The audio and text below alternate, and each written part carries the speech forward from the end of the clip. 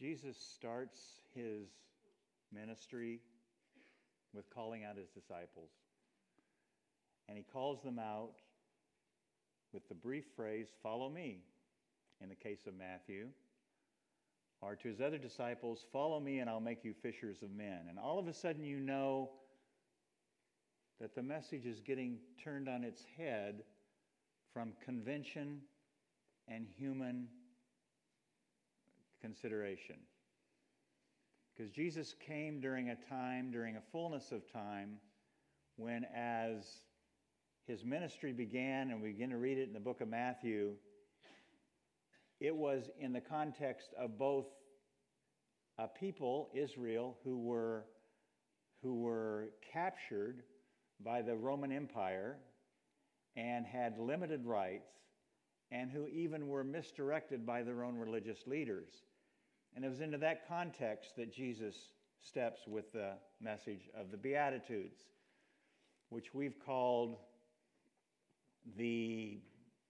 it's probably a little trite to say be happy attitudes, because blessings in the New Testament are messages of joy, messages of deep-rooted satisfaction, of benefits that come from God to us.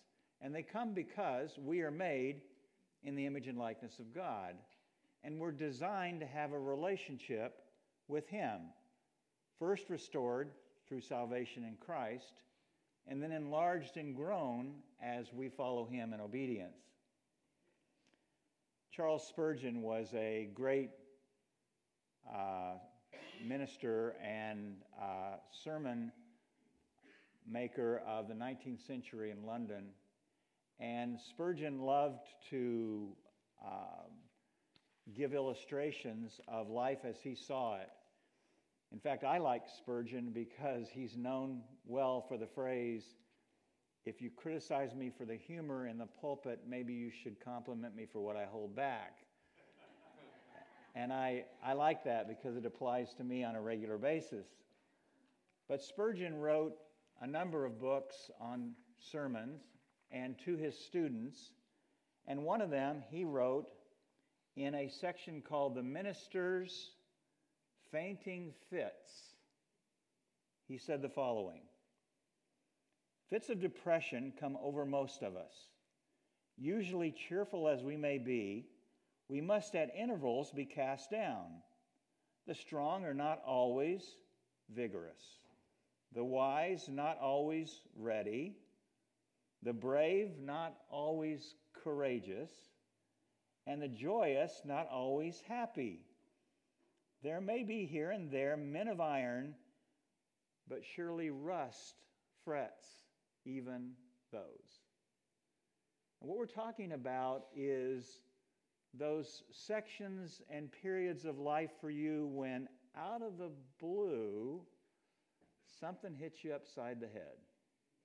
It could be health concerns, it could be family dilemma, it could be the loss of loved ones, it could just be distress and anxiety that seems to settle over us with the best of our efforts to walk in a way that's honorable.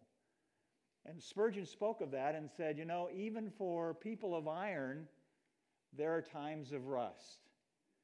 And Jesus enters into that frailty of the human condition and addresses what it takes to be blessed, what it takes to be joyful, what it takes to be honorable before God.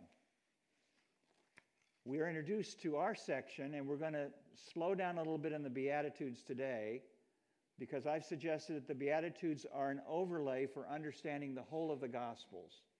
In other words, they are the illustration of what it means to both believe in Jesus and to follow him. And in that respect, the Beatitudes become a marker, a plumb bob, a sextant, that we can understand the world and the stars and all that has to do with the Christian life. Now in Matthew chapter 5, which is where we're going to be for today, we're introduced to that section by Jesus' own dilemma and battle with the devil himself. In chapter 4, you remember that he went out for 40 days fasting in the desert.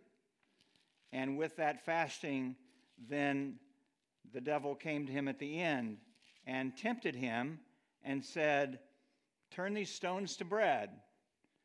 And Jesus said, "Man doesn't live by bread alone." And the devil took him up to a high city and said, "I will give you that city. All you need to do is strike down your foot against them and follow me." And Jesus said, "It's also written, do not put the Lord your God to a test." Not yet dissuaded, Satan came to him a third time in Matthew 4 and said, on a very high mountain, "Look at all these kingdoms. I'll give them to you." And Jesus said, "Away from me, Satan, for it's written, worship the Lord your God and serve him only." And then a passage that we often overlook. Then the devil left him, and angels came and attended to him. Even Jesus, being fully God, stepped out of the glory of heaven, and fully man, had times in his life when he was struggling. It's fair to say that. That's not sacrilegious. He would struggle later on in the garden as the mantle of the cross is laid upon him by his heavenly Father. Even here it says that in his weakness, angels came and attended him. So it's not wrong to struggle. In fact, you should expect it in the human experience. But what you have is the ability to have guideposts, to have ways in which God honors the commitments of our life and blesses us, gives us joy, gives us a deep-seated satisfaction.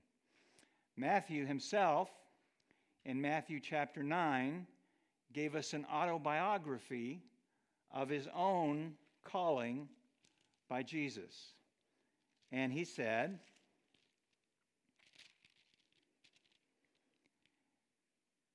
as Jesus went from there, he saw a man named Matthew sitting at the tax collector's booth. "Follow me," he told him, and Matthew got up and followed him.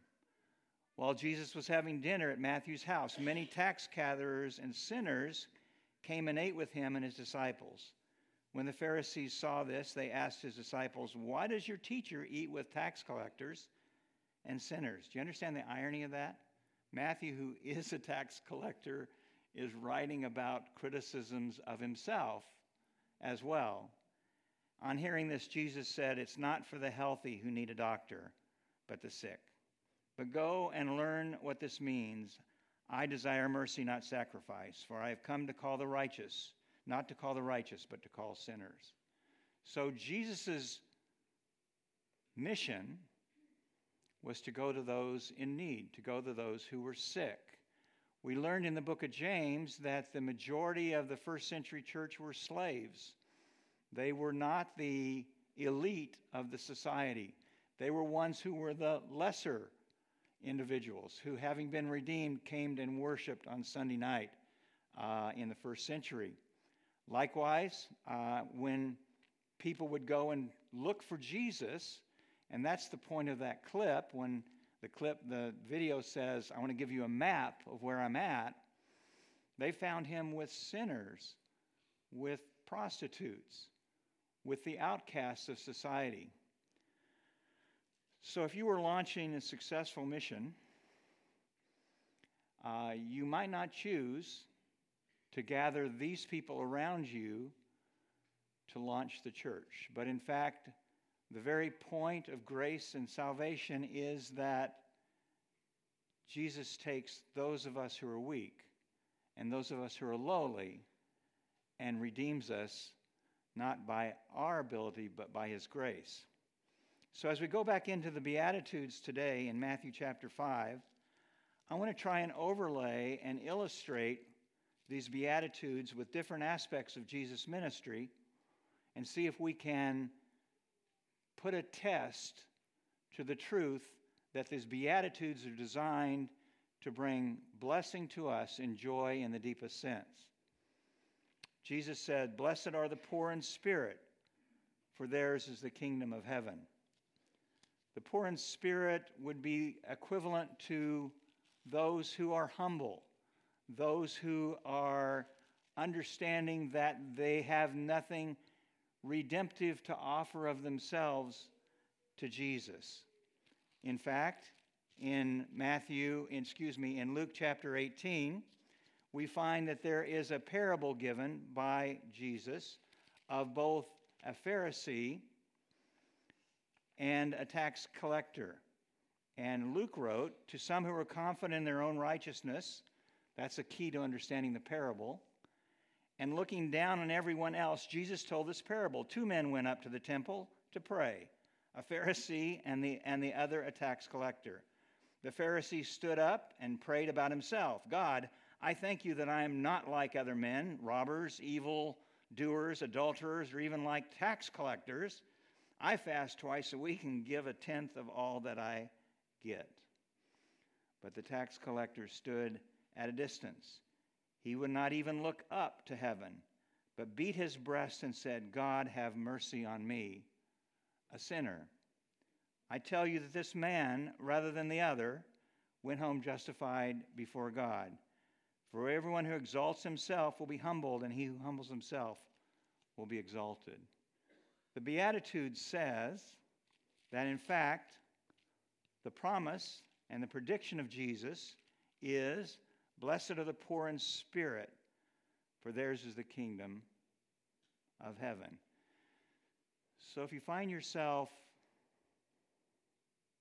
feeling inadequate, feeling like what you're facing is something you don't know how to handle, you're in exactly the right spot to look back to God and say, give me the wisdom to handle what I don't know how to do.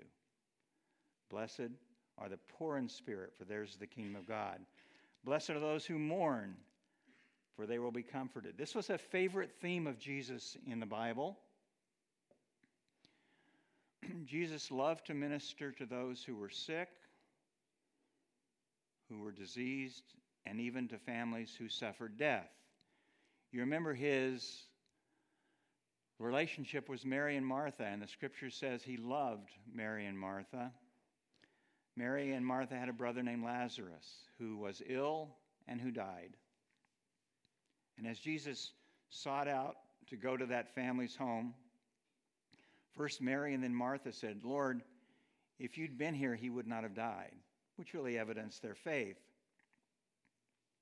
And in John chapter 11, Jesus said, in fact, it is for the kingdom of heaven that this man sleeps. And he was ridiculed by the crowd for describing Lazarus as sleeping.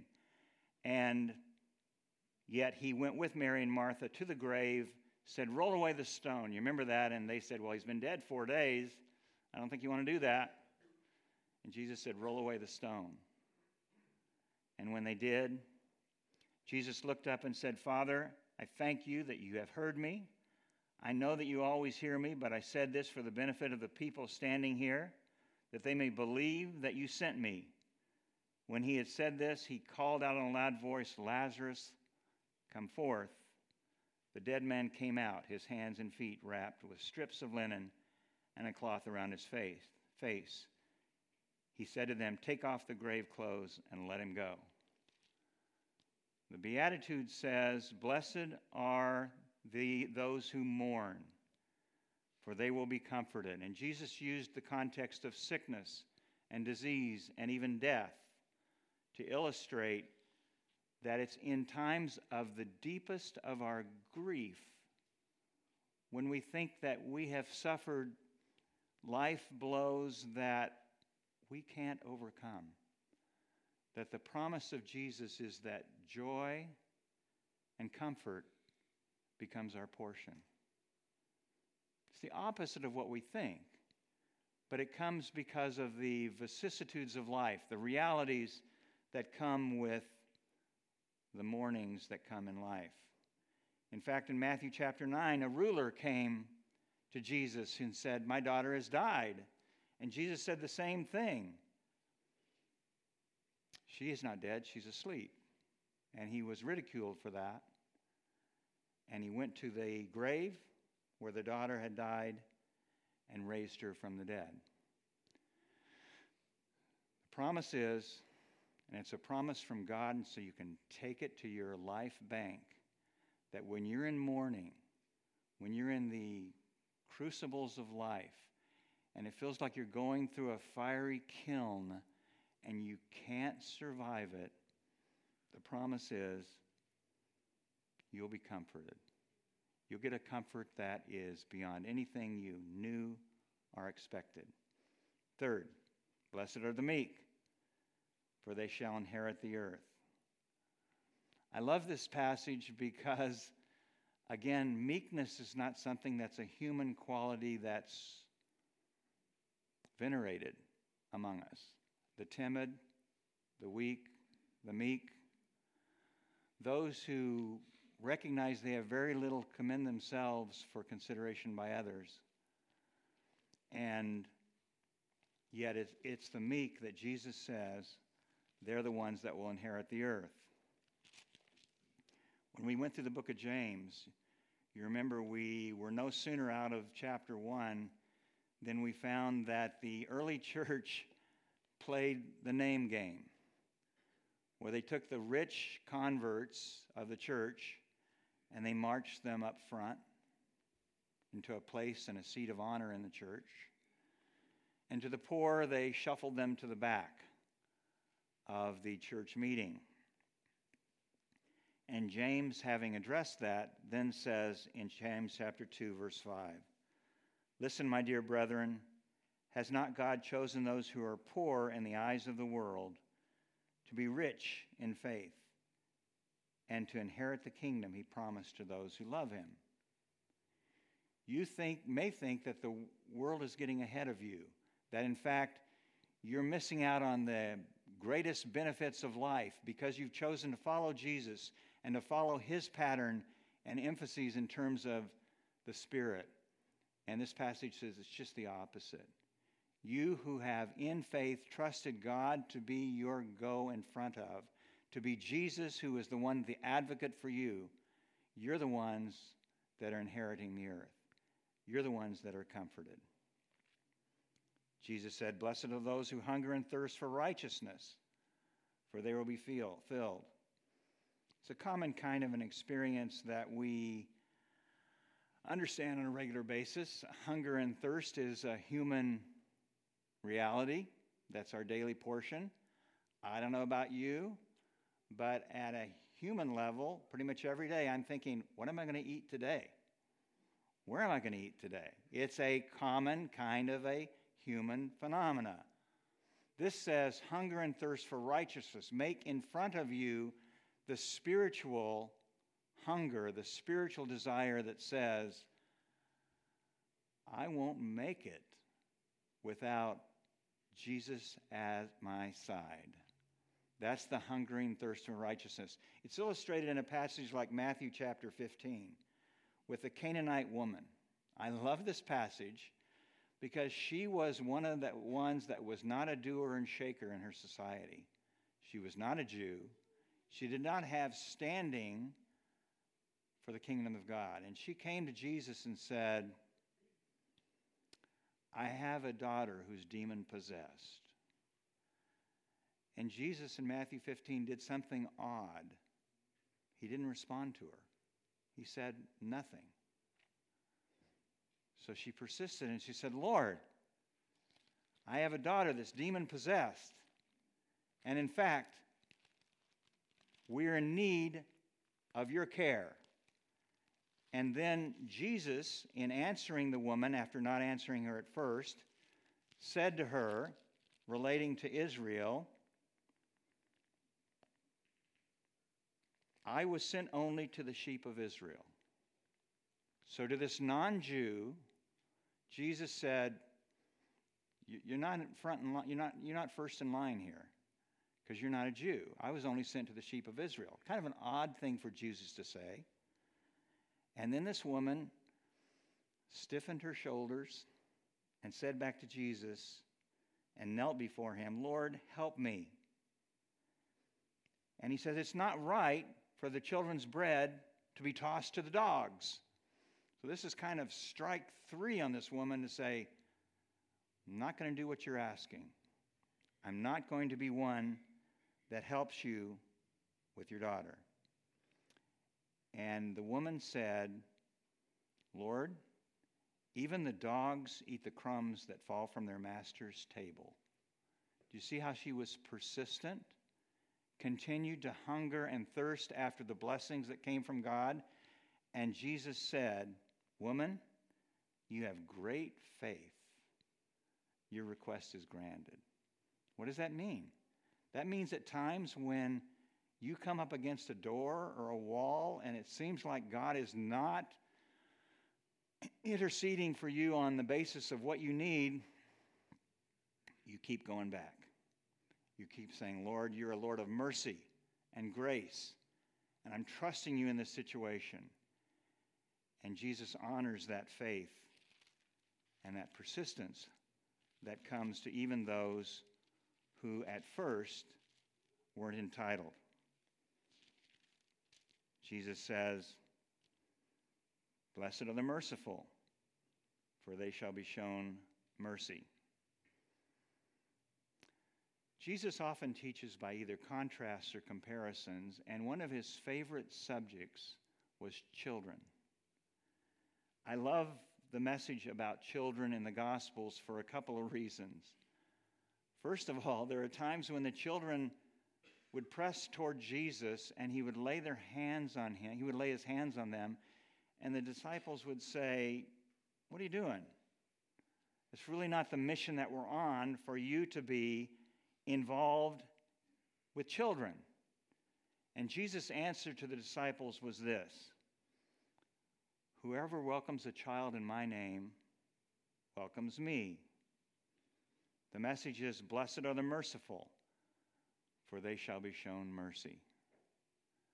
Well, other times the disciples were competing among themselves, either they among themselves or Mama Zebedee for the sons John and James, John, her two sons, and said, we would like to be great in the kingdom. Or, I'd like one of my sons to sit at your left in the kingdom and one at your right. And Jesus' answer to them again was, whoever is the least in the kingdom is the greatest. Blessed are the merciful, for they shall be shown mercy. When you kneel down, there's something that troubled me about a week ago. I was actually in PetSmart taking care of some things for my dog. And as I got out into my car to leave, there was a man kind of crumpled in the parking lot by himself, clearly in distress. And I thought to myself, debating. You haven't got time. What if he asks you for things you can't do? I thought, John, knock it off. So I went over there and talked to him for a while, and turns out he had some needs, fairly modest in nature, that could be met. But I think that's the way God wants us to get through life. I think he wants us to open up our eyes to those who have need and to be ones who are merciful so that we receive back mercy. We'll talk about the Good Samaritan in a minute. Blessed are the pure in heart, for they shall see God. One of the greatest examples, or two of the greatest examples about faith in the Bible come from, again, non-Jews. There was a centurion in Matthew chapter 8 who came to him and said, Lord, my servant lies at home paralyzed and in terrible suffering. Jesus said to him, I'll go and heal him. To which the centurion said, Lord, I don't deserve to have you even under my roof. But just say the word, and my servant will be healed, for I myself am a man under authority with soldiers under me. I tell this, go, and he goes, and another one, come, and he comes. When Jesus heard this, he was astonished and said to those following him, I tell you the truth, I have not found anyone in Israel with such great faith. Lord, I'm not worthy for you to even, that I can expect that you would come to my home. But I'm confident that you can handle the needs of my servant by just saying the word. And Jesus said, that's great faith. You don't have to see me do something in person. You can believe that I can act on your behalf simply based on your request. Blessed are the poor, pure in heart, for they shall see God. Blessed are the peacemakers, for they will be called sons of God. Of all the commendations and of human behavior in our world, peacemaker doesn't get a lot of press. I'm even in a career where one of my ethical standards is to vigorously represent my clients. And while that has opened to some discussion and debate, the word vigorous is clearly an ethical standard that attorneys have to apply. They have to work at, in the context of a conflict, things that advocate for their client. But here, the blessings that come to us come because we are people that try to resolve differences and conflicts. We are peacemakers. We are ones that are sons of God because of our desire to reduce conflict, to bring resolution in a way that honors God. If these Beatitudes to this point took a bit of our breath away, they haven't finished with us yet. Because the last ones are the ones most difficult. When Jesus said, "Blessed are you when people insult you. Blessed are those who are persecuted because of righteousness, for theirs is the kingdom of God. Blessed are you when people insult you, persecute you, and falsely say all kinds of evil against you because of me. Rejoice and be glad, because great is your reward in heaven. For in the same way they persecuted the prophets who were before you." So Jesus goes back to history and he says, you should expect nothing less than that to be honorable and counted for value in the kingdom of God. You carry in the train of the way salvation has come to you today. And he talked about prophets that were persecuted. We know that. We know Isaiah was killed by Manasseh. We know that Zechariah was killed by Joash. We know that Ezekiel was killed and assassinated. We know that Jeremiah and Habakkuk were both stoned to death. Jeremiah in Egypt, Habakkuk in Jerusalem.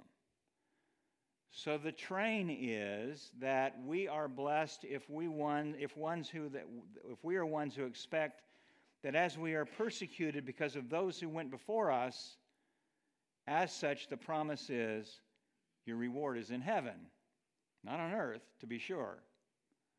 Well, the disciples listened to that, and you've got to imagine that they hearkened back to that message which was written in the book of Matthew in the early 60s AD as follows. We know that 11 out of 12 of the disciples were martyred.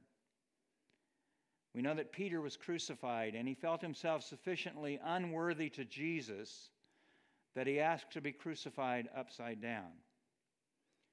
We know that Andrew was also crucified as he was in a missionary journey in Egypt. We know that James, the son of Zebedee, and Matthew were both crucified. Matthew was staked to the ground and then beheaded. We know that Philip suffered one of the greatest of the martyrdoms of the disciples when he was hung upside down by iron hooks in his ankles until he died. We know, in fact, that all but the disciple John were martyred because of their faith. And can you imagine the words of Jesus echoing back to them? Blessed are you when people insult you, persecute you, and falsely say all kinds of evil against you because of me. Rejoice and be glad, because great is your reward in heaven. One of my favorite stories in terms of this is John the Baptist. Not only because John the Baptist was a man who in his ministry preceding Jesus kicked people over and took names and created a wide swath as he promoted the kingdom of God to those around him. But John, and Spurgeon is right in this, John entered into dark days before his death.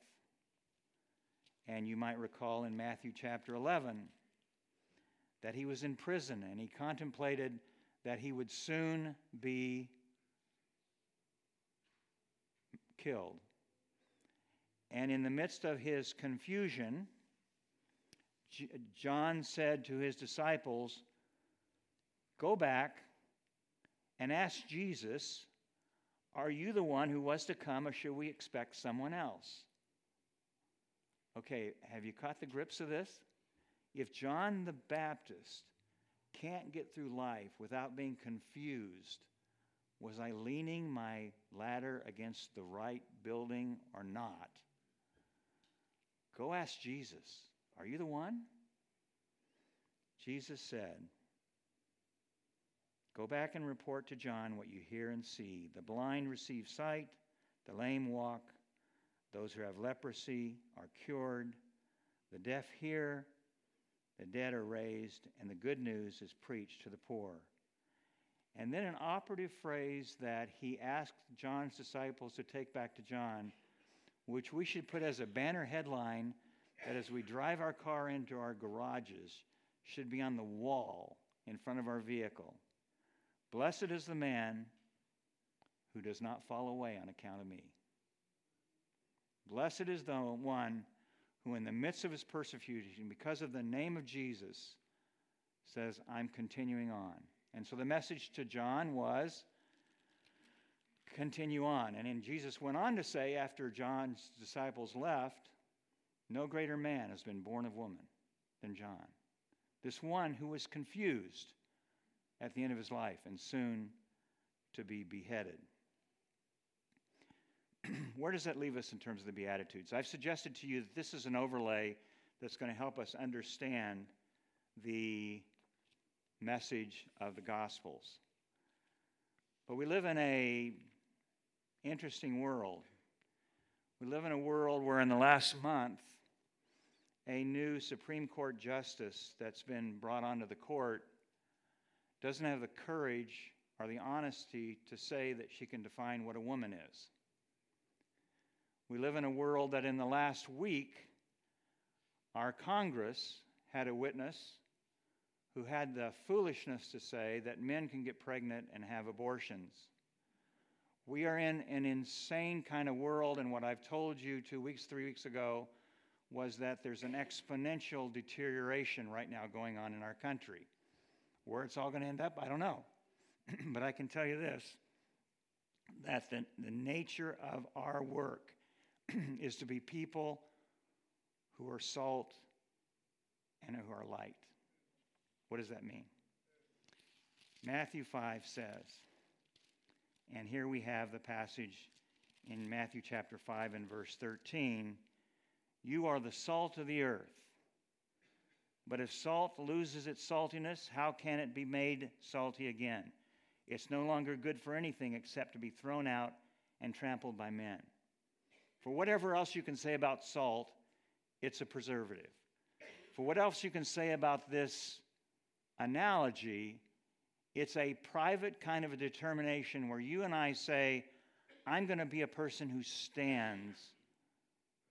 I'm going to be a person who stands for Jesus and for God. I'm going to be a person who takes the station that God's given me in life and says, I'm salt. I've been put here for a purpose.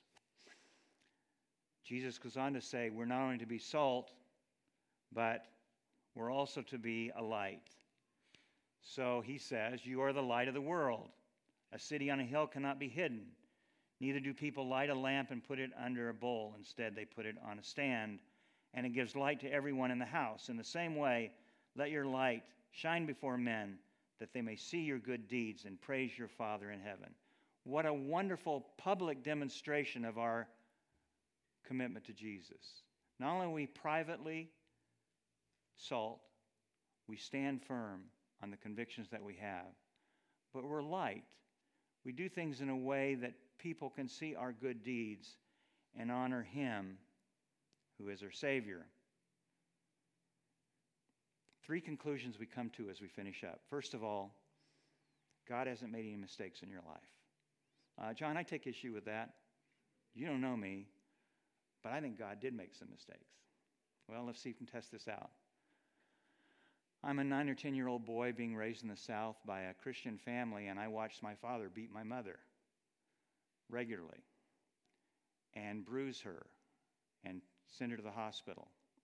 I'm a boy at 9 and 10 who, when I was struck by my father, cut my head deep enough that when I went to the emergency room and the doctor asked how I cut my head, I lied. And I said I fell down. How can a boy who's raised in an assaultive, abusive home like that, how can that be God's purposes? And I'm here to tell you that everything that happens in life has a purpose. And it shapes you and me for the kind of men and women we are to be, and reaching out to those who have needs around us. It's no mistake that a good portion of what my legal work is in the area of family law and dealing with people who deal with struggling with these kinds of circumstances. Didn't know it at the time, but part of God's provision in my life was setting me up to try to be the light to those around us based on the grace of God and based on the experiences of my life. God has not made any mistakes in your life in terms of where you are. And in fact, James tells us, great promise, that in the course of the difficulties and challenges and perseverances of life, if any of us lack wisdom, let him ask of God, who gives generously to all. You get that? There's not a section of Christendom that says, you guys are losers, and you made such bad decisions that there's no wisdom from God for you. No. God gives generously to all without finding fault. What do you mean by that? It means that He picks us up out of the clay, and the mistakes and sins of our life, and He sets our feet in a way that says, now go and do well on my behalf, without fault, and it will be given to Him. Second, I think that we learn a lot from the core instructions of Jesus. There were religious leaders who came to Jesus and said, what must I do to inherit eternal life? Well, that's the big question, isn't it? That's the question I face with people around me. That's the terror I see in the eyes of people at funerals who don't know about whether the deceased family members turn for home or not, because they don't know about that in their own life. And yet when Jesus was asked, what must I do to inherit eternal life? He said 2 things. Love the Lord your God with all your heart, all your soul, your mind, and love your neighbor as yourself. And this inquirer, wishing to further justify his position before Jesus, said, well, Rabbi, who's my neighbor? Ha ha.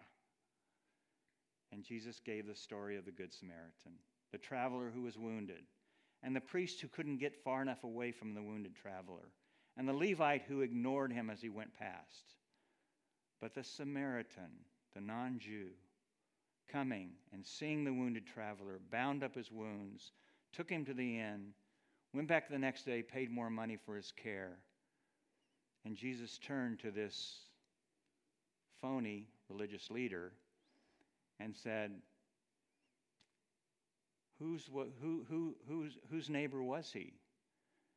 And the inquirer had to say, to the one who gave pity to him.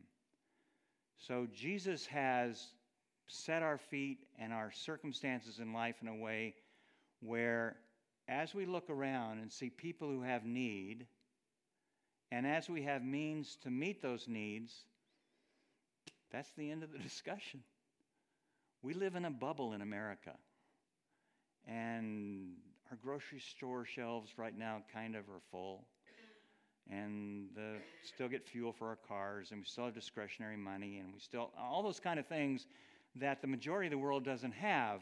But in the context of that, the challenge is with the means and resources that God has given us, and it may be somebody you see in a parking lot crumpled down, that you need to stop and slow down and find out what you can do to help.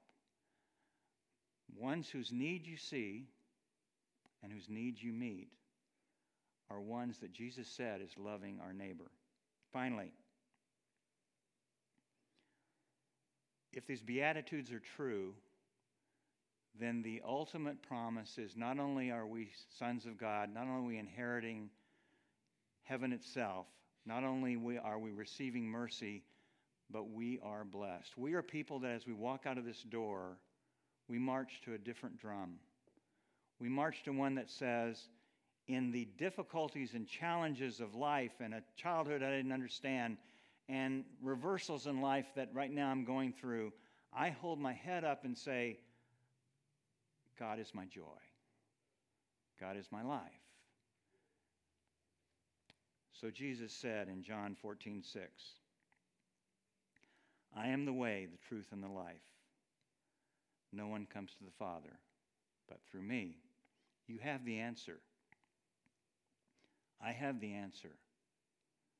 And it's in Jesus. Unless his disciples didn't understand that, a couple of verses later, Philip said, wait a minute. We haven't seen the Father. You remember? And Jesus said, if you've seen me, you've seen the Father. That's our Savior. God's blessings to us this week. Let's pray. Lord, we're so grateful to be people that have been grafted in by grace and mercy to be part of your kingdom. And we consider it a supreme privilege to take the circumstances and situations of life that we find ourselves in and the challenges and lay them back at your feet. And we would ask, Lord, that the tasks ahead of us for this week and for the months ahead would be ones that will be found honorable, and we keep referring others around us as light to looking at the good deeds which we have and to crediting you who is our Father in heaven. In Jesus' name, amen.